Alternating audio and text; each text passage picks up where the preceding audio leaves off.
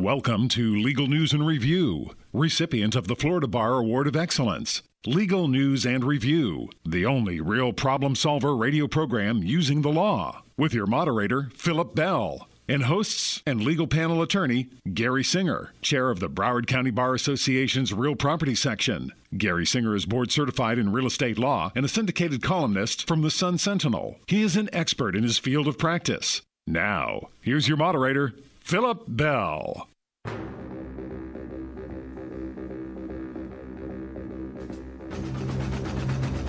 Happy New Year. On the docket for today's broadcast, Florida's construction employment reached an all-time record high this year, 2018. We're in a construction boom, but with any new construction, there are always construction defects, some large and some small. Today, from the law firm of Fowler, White, Burnett is Joseph Ackerman, who is double board certified attorney, certified in trial law and certified in construction law. And guess this, he is an expert, and I can say that on air. Joe will be giving us the 411 on construction defect law.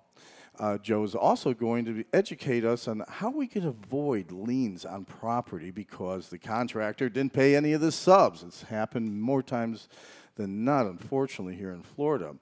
And you can actually have to pay, get this, twice for the same work. I'd first like to welcome the legal panel host for today, Anthony Quackenbush. Hello there. Thanks Hi. for having me. Perhaps our listeners remember when you were on, and it was on a personal injuries topic. That's right. Yeah. My second time. We appreciate you filling in. Gary Singer will be back, as well as Michael Santucci is going to be coming back as well, for those that have been listening to the show from the beginning. Also, again, Happy New Year and good afternoon to our wonderful listeners on 96.9 FM, 103.9 FM, and 740 AM, along with iHeart, TuneIn, and iRadio Now national app listeners. I want to remind our audience, listen, you can actually watch the production live, and this is on Thursdays at 5:30 p.m. Just Google Facebook, Legal News and Review, and it comes right up, and you can even see past programs. And we're looking at other areas to further our broadcast, such as Instagram. You may find us on there very soon, if not today. And again, we're recording live at Kelly Ustall Building in their mock courtroom. Kelly Ustall Law Firm is committed to helping you seek justice.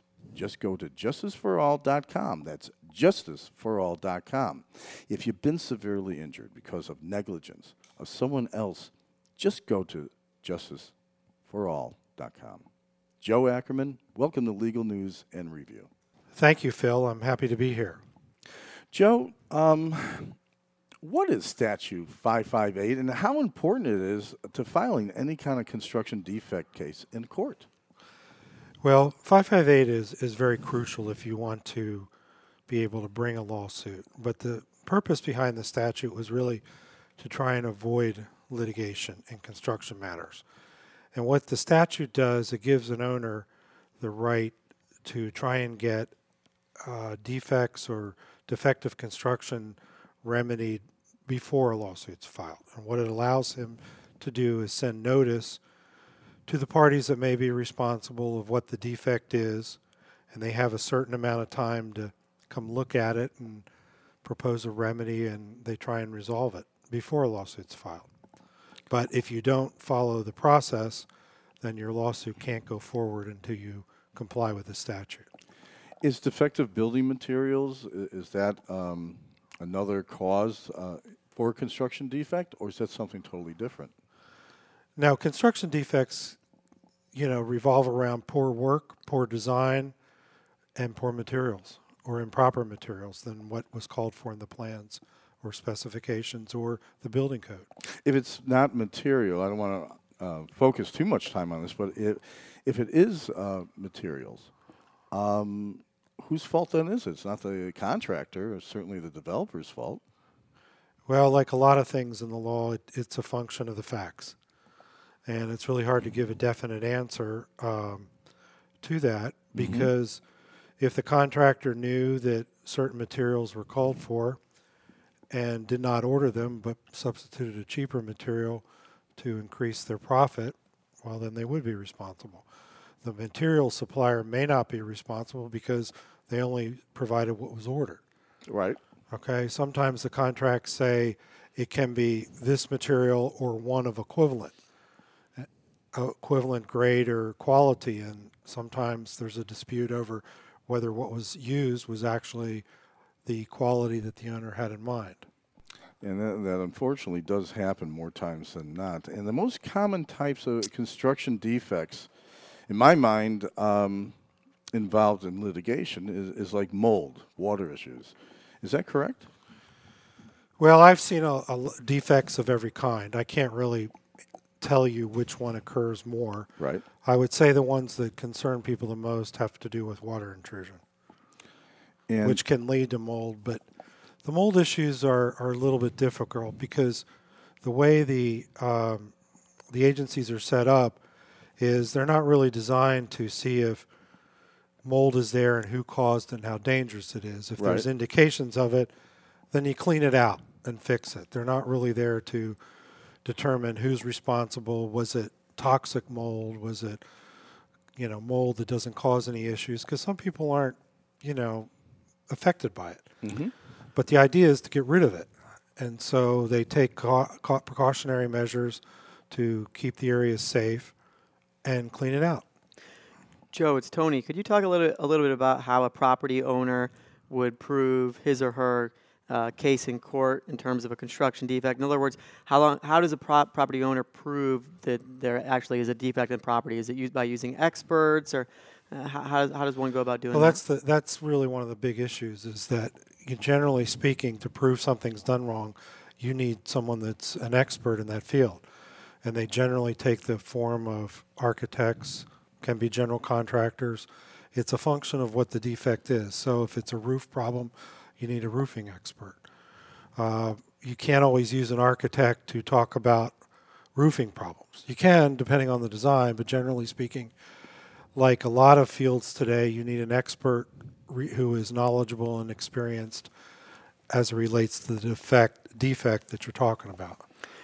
Let me ask you another question. You were talking a minute ago just about the requirement that before a property owner sues, he or she has to give the contractor, I guess, a chance to come fix the problem.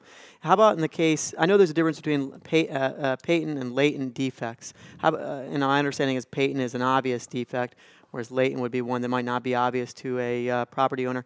So specifically in the case of a latent defect, if a property owner isn't necessarily aware of a defect in the property, is the property owner still obligated to put the contractor on notice? Yes, as soon as they become aware of it, or they have reason or should know about it. Okay. If they see, different property owners have different level of expertise when it comes to identifying defects. If you have a company or a group of people that are regularly building houses, regularly developing buildings, spots on the wall, stains on the roof, the ceiling may indicate one thing to them. To the average homeowner, it may not. So you may have an issue as to what is reasonable to put someone on notice. But if it's hidden and the average reasonable person could not discover it without, normal circumstances, then they don't have a duty to either bring a claim, or their time for bringing the lawsuit doesn't begin to run until they know or should have known about it. Okay. And I understand there's a 10-year statute of repose. Correct. Why is that? Well, there's a strong policy in the law that is based on a number of practical, philosophical, and due process considerations. If you're going to have a claim, the idea is to bring it sooner rather than later, so parties can have some peace that it's over with and they're done dealing with it. And generally those are governed by statutes of limitations. In other words, if you don't bring your claim within a certain period of time, depending on what it is, then you've lost it. Now, what happens in the case of construction defects, sometimes products claims, medical malpractice claims, the party who's injured or damaged isn't really aware of it. And so they may not, for example, in buildings, some of them will say, well, we finished this building in 2008. It's now 2014, and we're just finding out about this. Right. Okay, so the policy is okay, well, there's got to be a point where it comes to an end at some point, where either you know about it and should do something about it, or you've had sufficient time to find out about it. And a lot of it is driven by insurance companies that are writing policies to cover damages in effect over a certain period of time. So if there's no end point for them, then they can't really write a policy, charge a premium, and be open-ended for coverage. And likewise, people have records retention policies, and so in one case I had a subcontractor that was sued over 10 years after he left the project. So it becomes a problem, and he was able to be brought in because he was brought in shortly before the statute of repose expired. But it still was a difficult case to defend because memories fade, records are missing. Oh, sure. Okay, and so the due process consideration is that the person who would have to defend the claim should be able to say, at this point, I don't have to worry about what happened, because it's very costly to litigate old cases.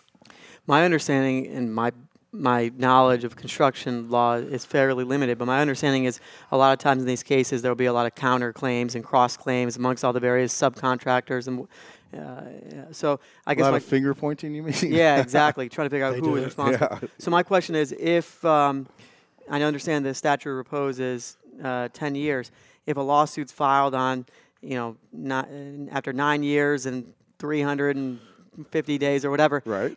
Can the subcontractors or the various defendants in the case still sue each other? Make counterclaims after the 10-year mark, or is that a hard bar on any kind of suing? So strategically, you're saying, why don't people just wait to the last 5 exactly. days? Yeah. Well, up until this past July, if the plaintiff sued the defendant and the defendant had a counterclaim and the counterclaim had expired, they could still bring it as long as it was related to the case that was initially brought. The new statute of repose basically is trying to follow the policy of ending litigation, but they're basically saying that it becomes effective in July, and the statute basically says that for any actions that are commenced, July 1st, I think is the date of this year, this is the statute of repose that applies. So if your action was commenced before that, this new statute doesn't apply. But if you haven't started your action and the statute of limitations hasn't expired, then under the new statute, you have to bring it a year by July 2019, or you lose it. So there's kind of like a window there. And then the same thing applies to other parties that have claims, that if the statute of repose has expired, they have a year to bring their claims. Okay, so all right, so it could end up being 11 years. They have 11-year. Yeah, it could be longer, but generally it would be an extra year depending extra year. Yeah. Now, in the news recently, there was a garage that collapsed at a college, a university down here, and someone was actually killed. So if somebody finds out that it's a construction defect that caused it to collapse, and also if someone dies, like a wrongful death, and can you have multiple lawsuits like that, or do you have to have one or the other? Well, there's generally a principle where you bring all of your claims in one lawsuit. Okay, so I think it's unusual for a person who is killed in an accident as a result of a construction defect to also be suing for damages of a property nature due to the construction defect. I don't think I've ever seen that. I've had cases where the suit is because the person killed, like for example, I was involved representing a subcontractor where they had a building and the worker was on the top of the 7th floor building and it all collapsed all the way down. Oh my. Due to shoring issues. But there was no claim for... Right. I mean, I think the owner had claims for damages to the building, but the party the person who was injured wasn't, or killed rather, was not bringing a claim for construction defects. So I guess it's conceivable, but in my experience, it's unusual. We're going to have to take a quick break. You're listening to Legal News and Review, and we're talking with Joe Ackerman Fowler, White, and Burnett, and we're talking about construction defect law and how it's, I got to tell you, we're in a construction boom, and construction defects are going to just clog the court system, and you got to understand what the rights are here. But also, when we come back, Joe, don't answer it now. What does a builder's warranty really cover, and will homeowners insurance or homeowners association insurance company cover damages caused by construction defects? I know you want to answer that. We're going to come right back. Do you need an attorney? Call someone you can trust. The Broward County Bar Association, a not-for-profit organization, was founded in 1925 to foster courtesy, ethics, and professionalism, as well as to provide necessary legal services throughout South Florida. The Broward County Bar Association, 3,000 members strong, has attorney members that work throughout the entire state of Florida, as well as nationally and internationally. Remember, the Broward County Bar Association is a referral you can count on. Call the Broward County Bar Association at 954-764-8310 for all your legal needs. A referral you can count on. 954-764-8310. Or contact online at browardbar.org. Non-lawyer spokesperson. Welcome back to Legal News and Review, recipient of the Award of Excellence from the Florida Bar. To contact the legal panel hosts and guests, go online to belegalbuzz.com. Once again, here's your moderator, Philip Bell.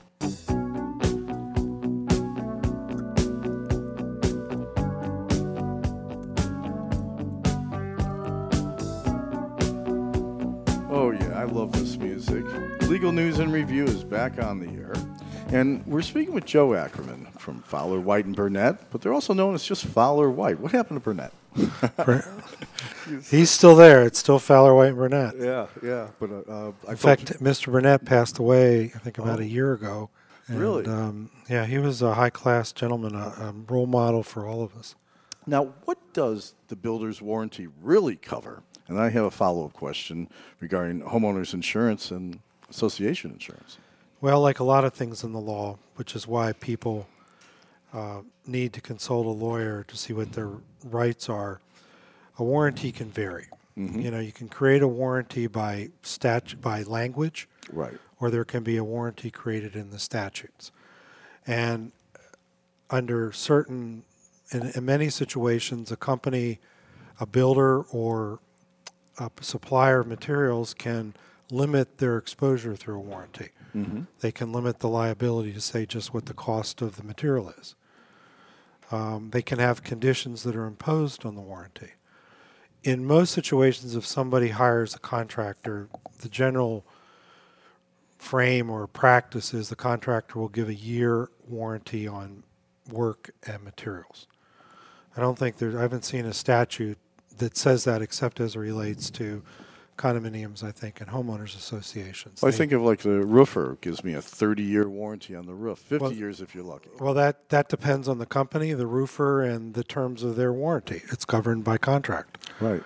So that makes sense. And then you have another set of statutes. A lot of them are in the UCC and it relates to materials, but you have implied warranties of fitness for particular use. So, for example, somebody buys a house, there's a lot of water, they can't fix it. You have an implied warranty of habitability that you can live there. You have an implied warranty that it can be used for a specific purpose. So those are rights created under the Florida statutes. So those aren't really rights that the contractor gives you, but they are created by law. And the homeowners insurance or homeowners association insurance company, will they cover damages caused by construction defects like mold or water seepage? Well, mold's not a good one to ask about because a lot of the policies I've seen have mold exclusions. They don't cover mold. And then lots of times they'll have an exception to that exclusion, right, where they'll cover mold up to a certain amount, say $100,000 or something. So the problem with talking about insurance policies is that it's a function of what the policy says. And I think it's wise if someone is about to undertake a project to speak with a lawyer that's knowledgeable about that so that you can determine whether you have the coverages. I've been involved in a lot of cases where the general contractor, the owner, will require that those parties be insured, and they give them a certificate of insurance. Okay. They think that's enough. Well, when we go to litigate it, that's just a certificate. They never really had the insurance to begin with. So it becomes a breach of the agreement that they didn't provide it as they but to prevent that from happening, you should ask for the policy itself. And so homeowners policies tend to cover damage to property, depending on the cause. There's exceptions sometimes for acts of God or intentional conduct. A lot of policies will cover damages as a result of construction defect, but not to cover the repair of the defect. Right. You know, they're smarter than me, I have to tell you that. The up north in Florida, they had tornadoes. And the insurance companies decided to say, well, in your policy, it says, we will not cover any unnamed storm. Well, they don't name tornadoes and so forth. But because of the public opinion, or the court of public opinion, they decided to cover it. You know, but otherwise, legally, they had a leg to stand on, I think. You know. Well, that's the problem, because sometimes they're happy to write you the policy, and people don't really understand what the coverage is until they need it, and then they're litigating over it. Let me ask you kind of an unrelated question. Just in a construction defect case, again in the context of a property owner, once the property owner realizes that there is in fact a defect, does he or she have a duty to mitigate, to try to lessen the problem or repair it? Well, the general answer is you have a duty to mitigate your damages, but there's a problem that you have to be careful of. And that is if you change the condition, if you change the evidence, if you prevent somebody or the opposing party or the party that's allegedly at fault from having an opportunity to come in and inspect it, document the condition, then you could lose your claim, because people will accuse you of destroying evidence. So what you have to do is, if you have that's part of the reason 558 came into existence, so that before you could sue, you had to give anybody that was remotely involved with causing the problem an opportunity to come in and correct it, look at it, or at least document it. So before you make changes, you have to give them a chance to come in and take a look and do whatever change? Yes. Okay. So you can't just, if you realize there's a problem with your property, you can't just go make repairs to the property. You have to. You'd be foolish to do so without at least documenting it in some way. But you'd still have an argument over whether they had an adequate opportunity to look at it and or correct it. But if you do the repairs, can you recover costs in a lawsuit? Yes, if you can establish that those were the necessary and reasonable amounts to correct it. Now, lots of times in a lawsuit, the other side will say, well, you asked for a Chevrolet and your repairs are Mercedes-Benz.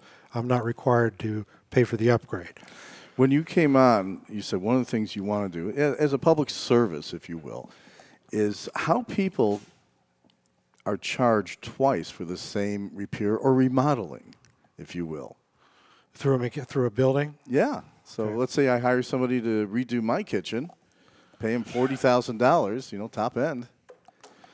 And I understand that they could put liens if he doesn't pay the subs. Right. Now, the idea of a mechanic's lien is to protect the person that provides material or laborers and improves a property. And in order to do that, to protect their lien, they have to give notice to the owner. And lots of times the owner is not paying attention to those notices to the owner. The general contractor gives him a bill. He pays the bill, and the next thing he knows, the general contractor hasn't paid the sub. In Florida, what a surprise. So the sub then files a lien, and now the owner has to pay twice. So it's really important, no matter how, even if people are just redoing their kitchen, that they take a few minutes and speak to a lawyer about how to deal with contractors. And I have to say that, I want to answer all the questions, and I can't give legal advice, and I can't create a relationship.